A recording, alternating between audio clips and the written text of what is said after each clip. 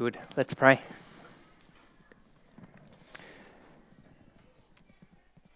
Our gracious Heavenly Father, please help me to speak faithfully and clearly as I ought.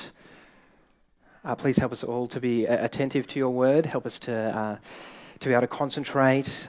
Give us the humility we need to hear your word, to trust it, to delight in it, to live it out.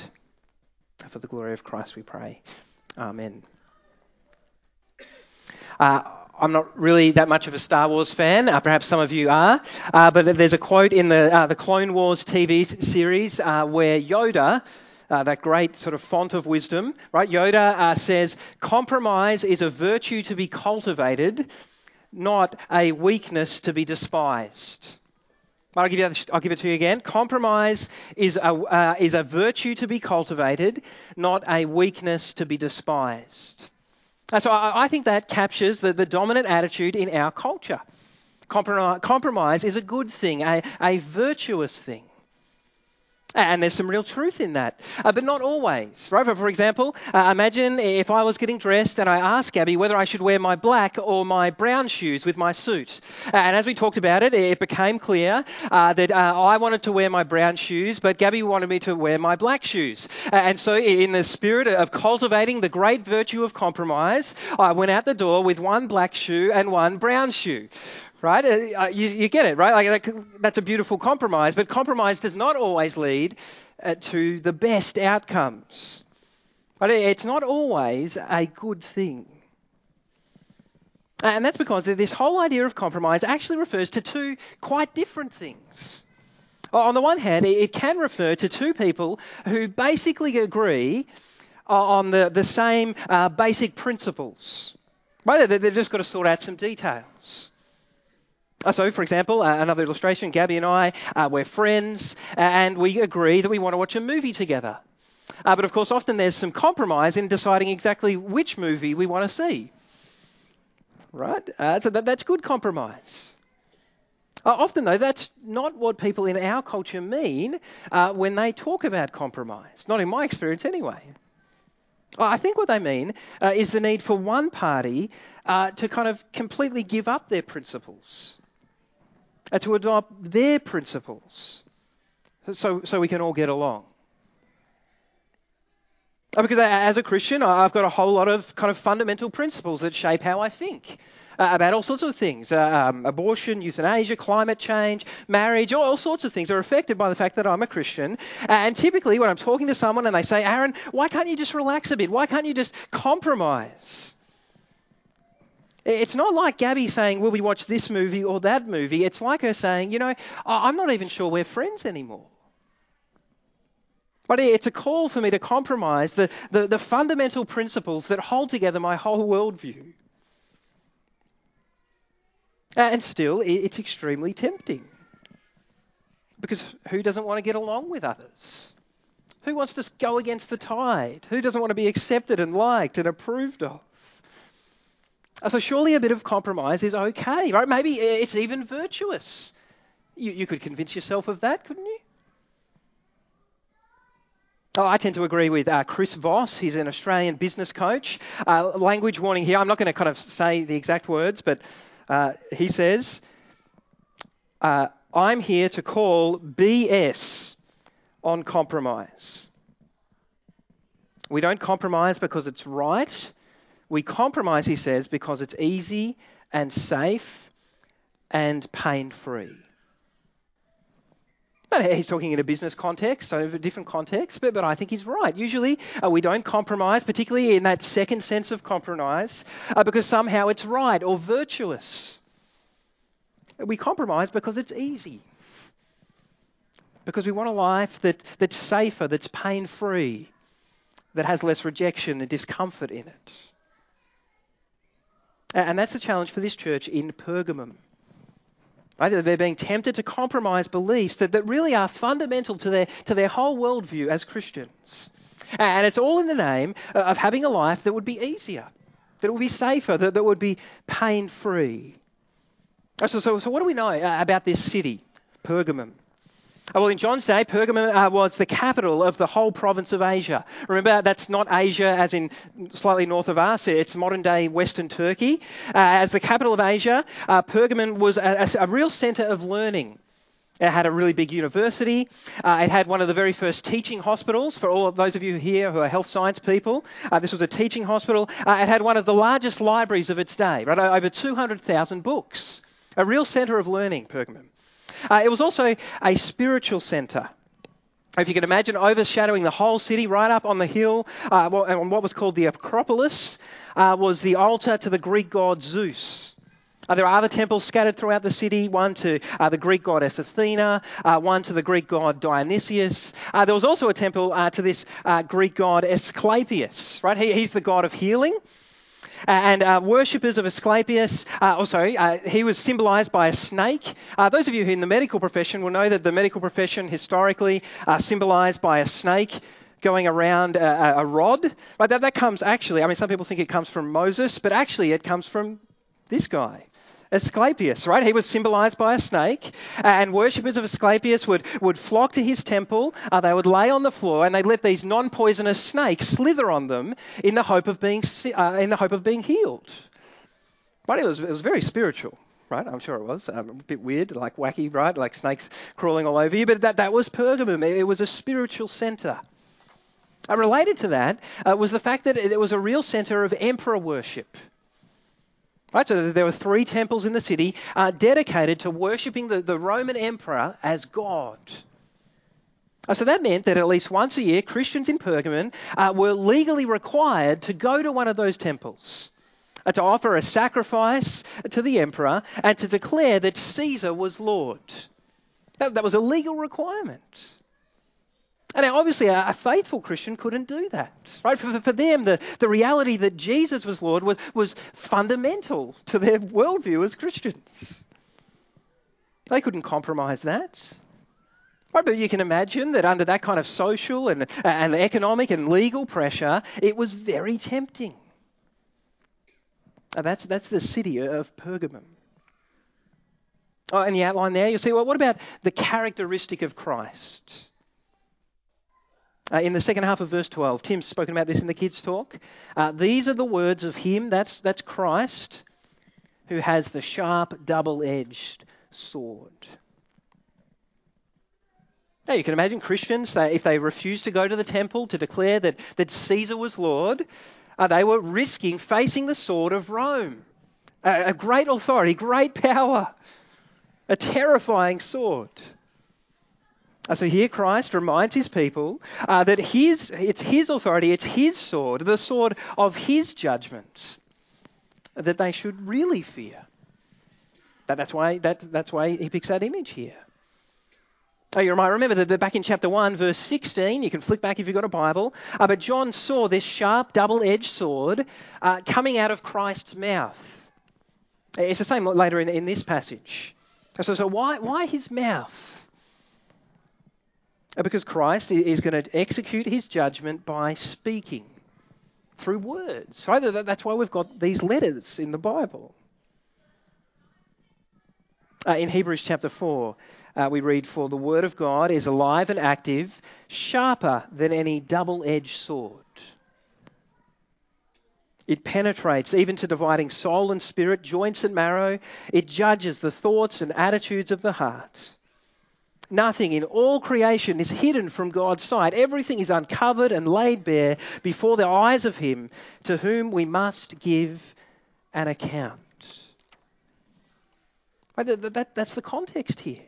Christ is appearing as judge, but not primarily, not first and foremost as judge of the people of Pergamum, but as judge of his people, his church.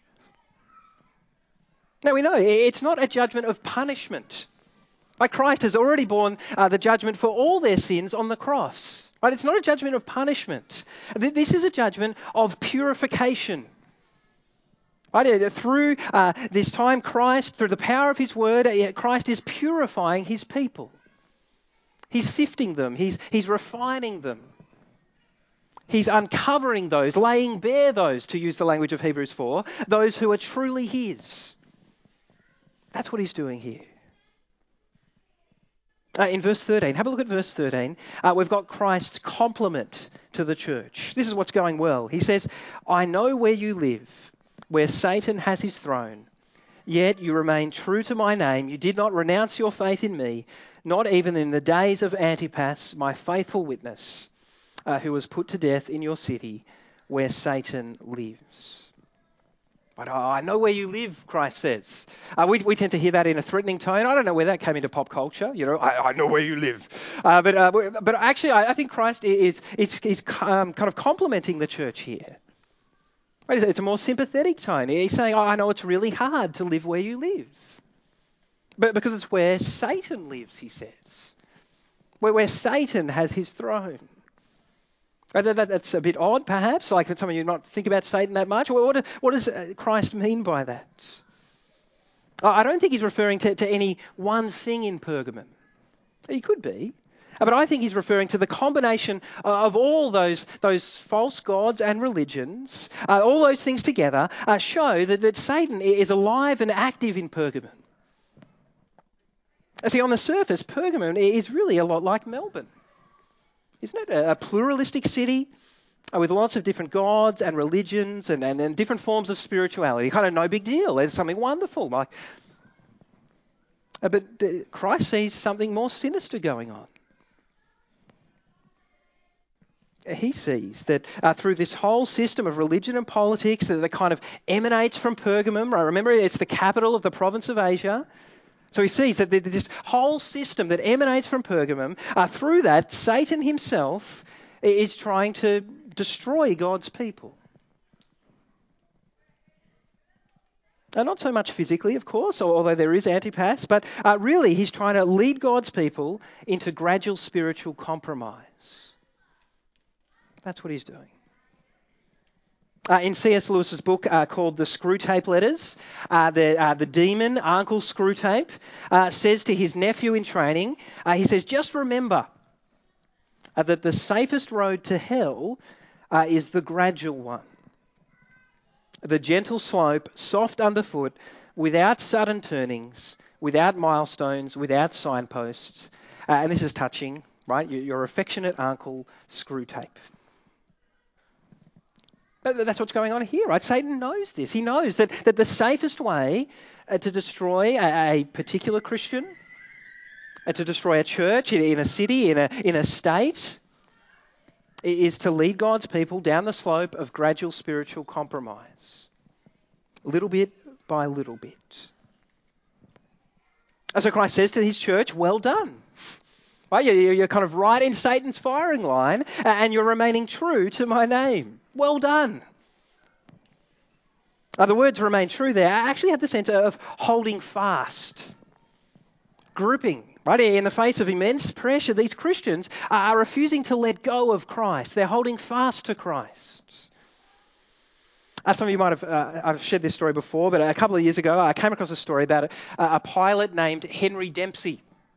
Dempsey in 1987 was flying a 15-seat plane from Lewiston in Maine to Boston. The plane was cruising about 1,200 metres and they heard an odd noise at the back stairs. So Dempsey handed controls over to his co-pilot so he could go back and investigate.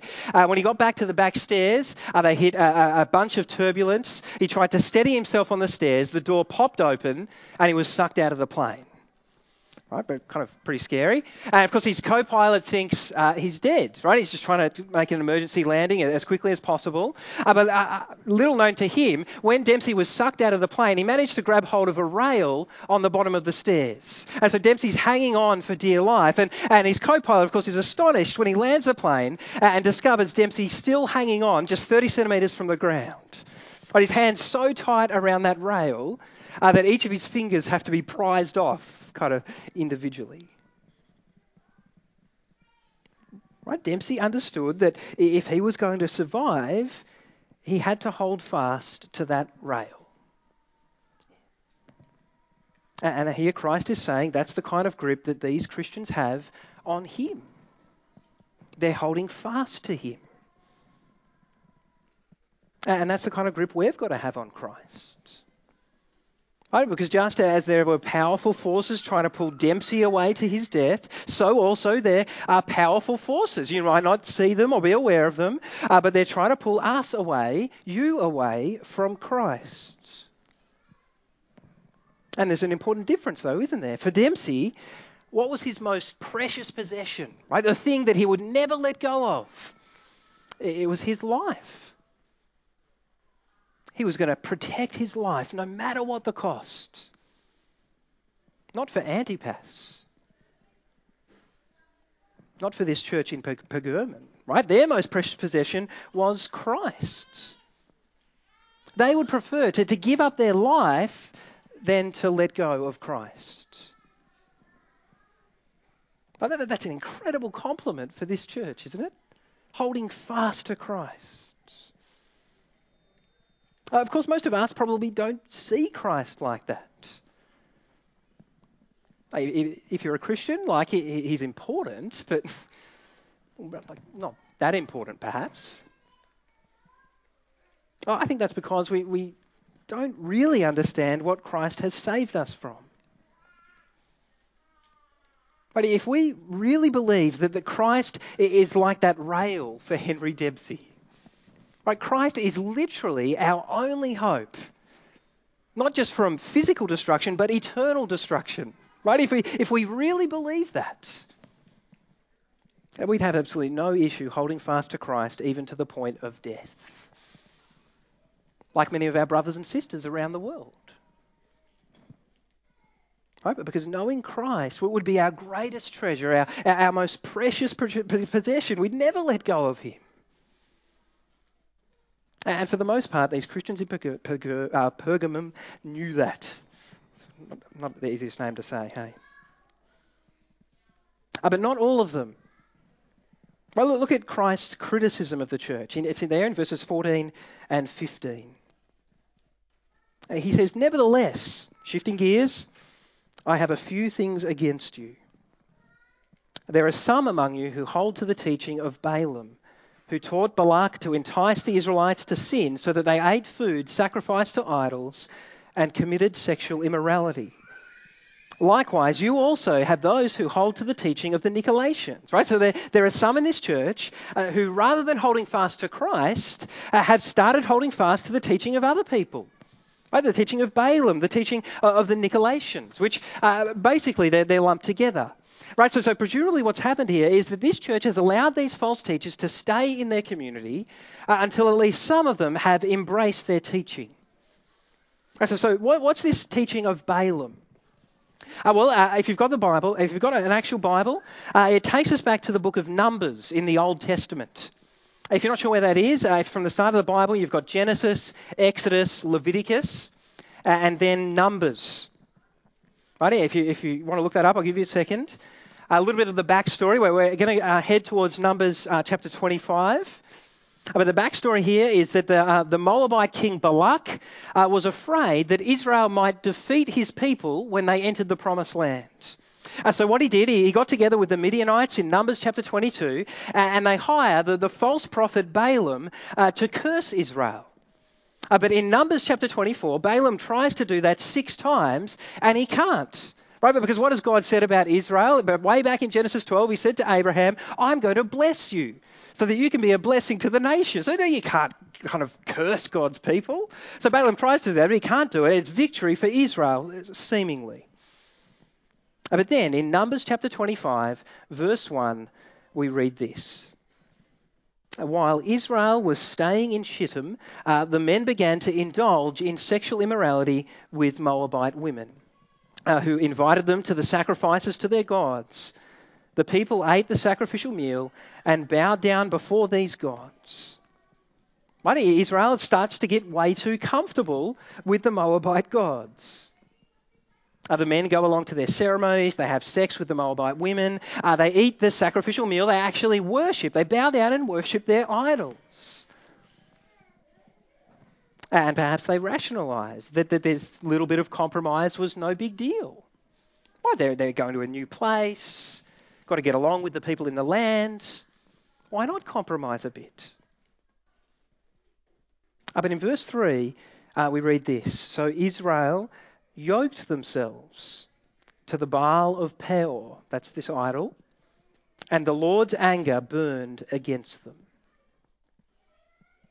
That word yoked has the sense of making an intimate attachment, kind of binding yourself to something. And that's important because throughout the Bible, the relationship between God and his people is often described as a marriage. And what we see here in Numbers 25 and elsewhere is that, like in most marriages, God is a jealous lover. God wants his people to be devoted to him, to be faithful to him. But Israel is repeatedly unfaithful. This is just one example. So the Lord is burning with this jealous anger. I mean, with the kind of anger that a husband or wife experiences when they find out that their partner's been cheating on them. Right? Judgment is coming. So in the rest of Numbers 25, as in Revelation 2, God's judgment comes first on his people. And it comes by the sword. So in verse 4, God says to Moses, "Take all the leaders of these people, kill them, and expose them in broad daylight before the Lord, so that the Lord's fierce anger may turn away from Israel." So Moses said to Israel's judges, "Each of you must put to death those of your people who have yoked themselves to the Baal of Peor." That's very confronting, right? Spiritual compromise, spiritual unfaithfulness is a very big deal, worthy of the sword of God's judgment. In Numbers 31, the Moabites and Midianites are also judged. Right? Because they were the ones, Moses says, who followed Balaam's teaching and enticed the Israelites to be unfaithful to the Lord. That's the point. Spiritual compromise is a massive deal. It leads to the sword of God's judgment. So in Revelation 2, if you come back there, it's no surprise that Christ has his sword. And we're in the context of spiritual compromise. Some in this church in Pergamum are holding to the teaching of Balaam. They're listening to these false teachers who, like Balaam, said, just relax, it's no big deal. Go along to the temples in the city, sleep with a prostitute, eat some food sacrificed to an idol. Just get along with people. Of course, we also live in a culture where there's lots of pressure to compromise. And not that most of us will go along to a temple or have sex with a prostitute or bow down to an actual idol. Maybe some of you do, but probably not many. Right? Our idols are much more subtle, much more sophisticated, perhaps respectable. But spiritually, they're equally dangerous. For example, I think there's a whole lot of pressure in our culture to have a successful career. Right? So many of us will do pretty much anything to be successful. We'll make a whole lot of sacrifices, not so much of meat, but of our time, our energy, our relationships, maybe even some areas of our morality will suffer because we've yoked ourselves to this idol of the successful career. That's the sun that our whole life orbits around. And if someone says to you, how does that affect you spiritually? You just get all defensive because the thing that you love is being threatened. You say, don't worry about it. It's no big deal. I've got it under control. I also think that parents feel pressure in our culture to kind of keep up with other families in terms of what we provide for our kids. Keep up with the Joneses, so to speak. Consider for a moment how much money your family puts into supporting gospel ministry compared to the money you put into getting your kids the absolutely best education. What about time? How much time, perhaps, does your family put into reading the Bible or praying together or serving with one another compared to running the kids around to sport or music or every other opportunity that our culture says they must have if you're going to love them? But I'm not saying there's something inherently wrong with sport or music or other things that might be on it, or nothing wrong with a good education. And maybe it's easy for me to say, but because my kids are both young. But sometimes I think we've kind of yoked ourselves to a bit of an unbiblical idea of what loving our kids must look like.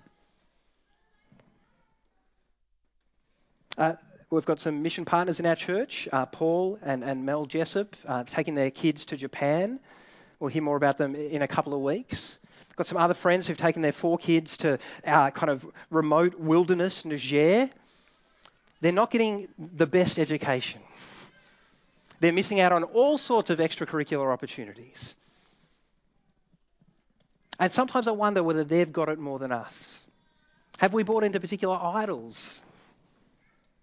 And you might say, Aaron, don't worry about it. It's no big deal. Just relax. It doesn't affect me. But maybe on these things, or perhaps on other things that Christ is convicting of you, he would say it is a big deal. It's a big deal because it's a big deal to compromise your spiritual health because you've yoked yourself to the idols of our culture.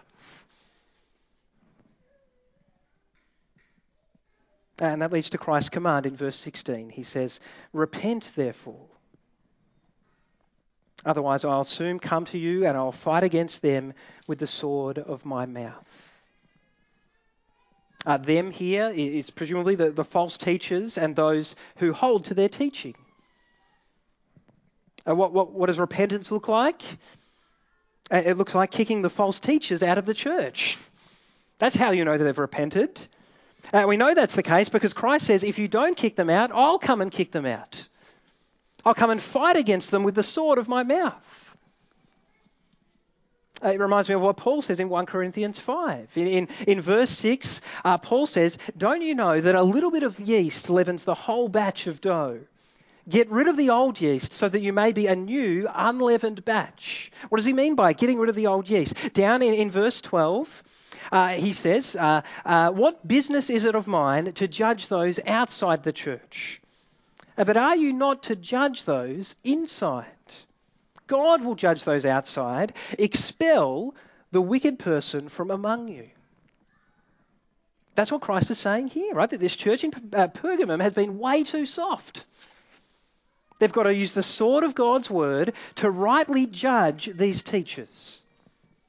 They've got to expel them from their church because they're being destructive. And Christ says if they don't do that, he will. So in verse 17, we see Christ's commitment to this church. "Whoever has ears, let them hear what the Spirit says to the churches. To the one who's victorious, I'll give them some hidden manna. I'll also give that person a white stone with a new name written on it, known only to the one who receives it." The victorious one is the one who really hears Christ's word by the power of his Spirit. In this case, you know they hear it. How? Because they don't hold fast to the teaching of Balaam or the Nicolaitans, they hold fast to Christ and his teaching. And if they do that, Christ says he'll give them some hidden manna and a white stone. A bit random perhaps, if you're not familiar with these images. You might remember that when God rescued Israel from Egypt, he led them through the wilderness and he fed them in the wilderness with bread from heaven called manna. And when we get to the New Testament, we see that the ultimate bread who kind of came down from heaven, the bread of life, is Christ. So the promise here is that if you hold fast to Christ, he will feed you and nourish you and sustain you through all the suffering, all of the wilderness of this world until you reach your home. That's the promise. He offers you hidden manna, sustenance, nourishment for your faith. But he also offers us a stone, and you're like, thank goodness, I've always wanted a white stone. It's a bit like my daughter, like every time she goes out, she comes in with a leaf or a stone or some special piece of bark, or like a white stone, thank goodness. In this culture, what is, it's a symbol of something, right? In this culture, it's a symbol of 3 things. It was given to someone who was acquitted in court, right? It was a kind of a declaration of their innocence. It was given to an athlete who won a race, and it was given to guests when you were welcoming them to your house. Maybe you want to institute that when you have people over for dinner.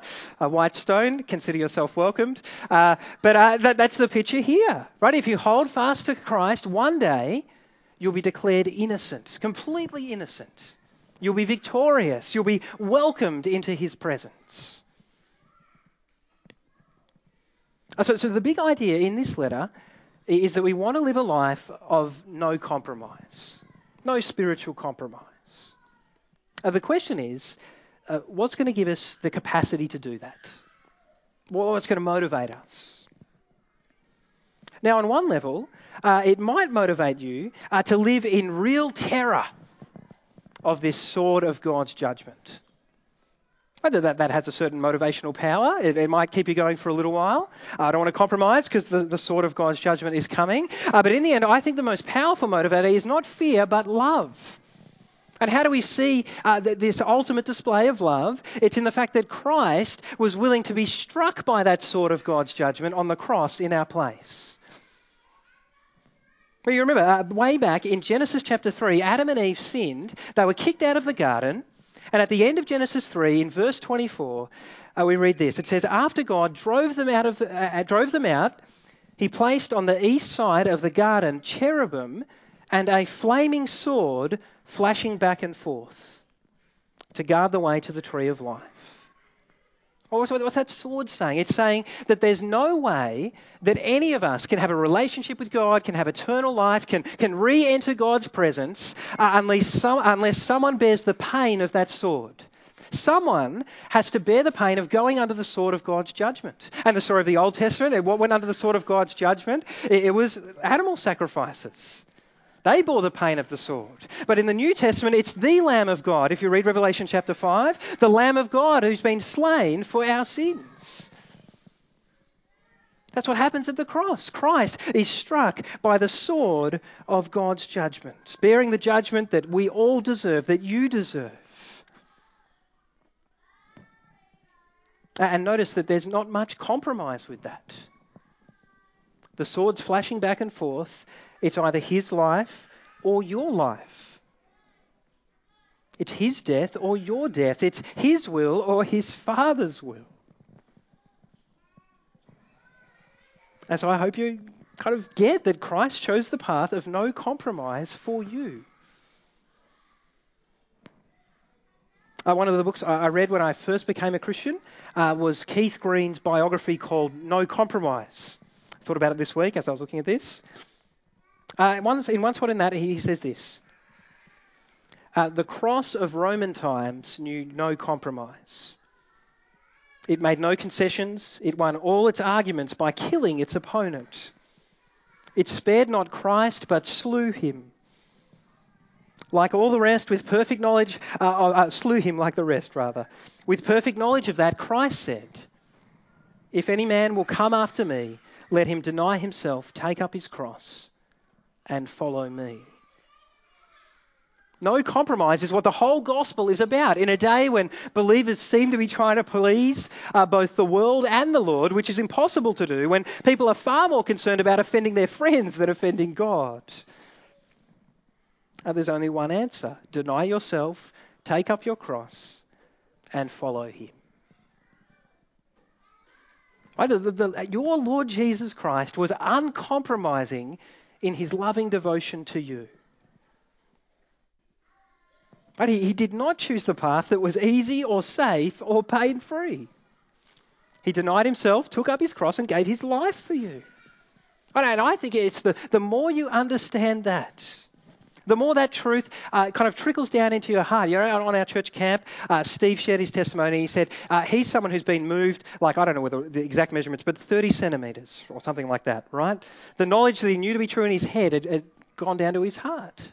The more this truth penetrates your heart, the more you'll be able to turn away from the path of ease and safety and pain avoidance. Just comfort. Right? The more you'll be able to do that, you'll be able to turn towards the path of uncompromising devotion to Christ. Because you'll be moved by how uncompromising his devotion is to you. You'll be willing to take up your cross and follow the one who loved you with absolutely no compromise. I'm going to pray. Gracious Father, we thank you for your word.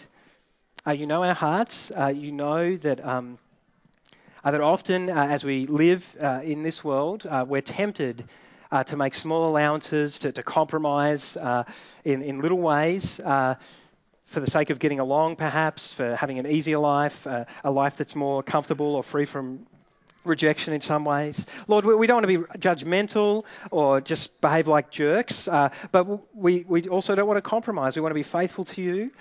And so we pray that we would be increasingly moved, Lord Jesus, by your uncompromising love for us, to be uncompromising in our devotion to you. We pray this for your glory, Lord Jesus. Amen.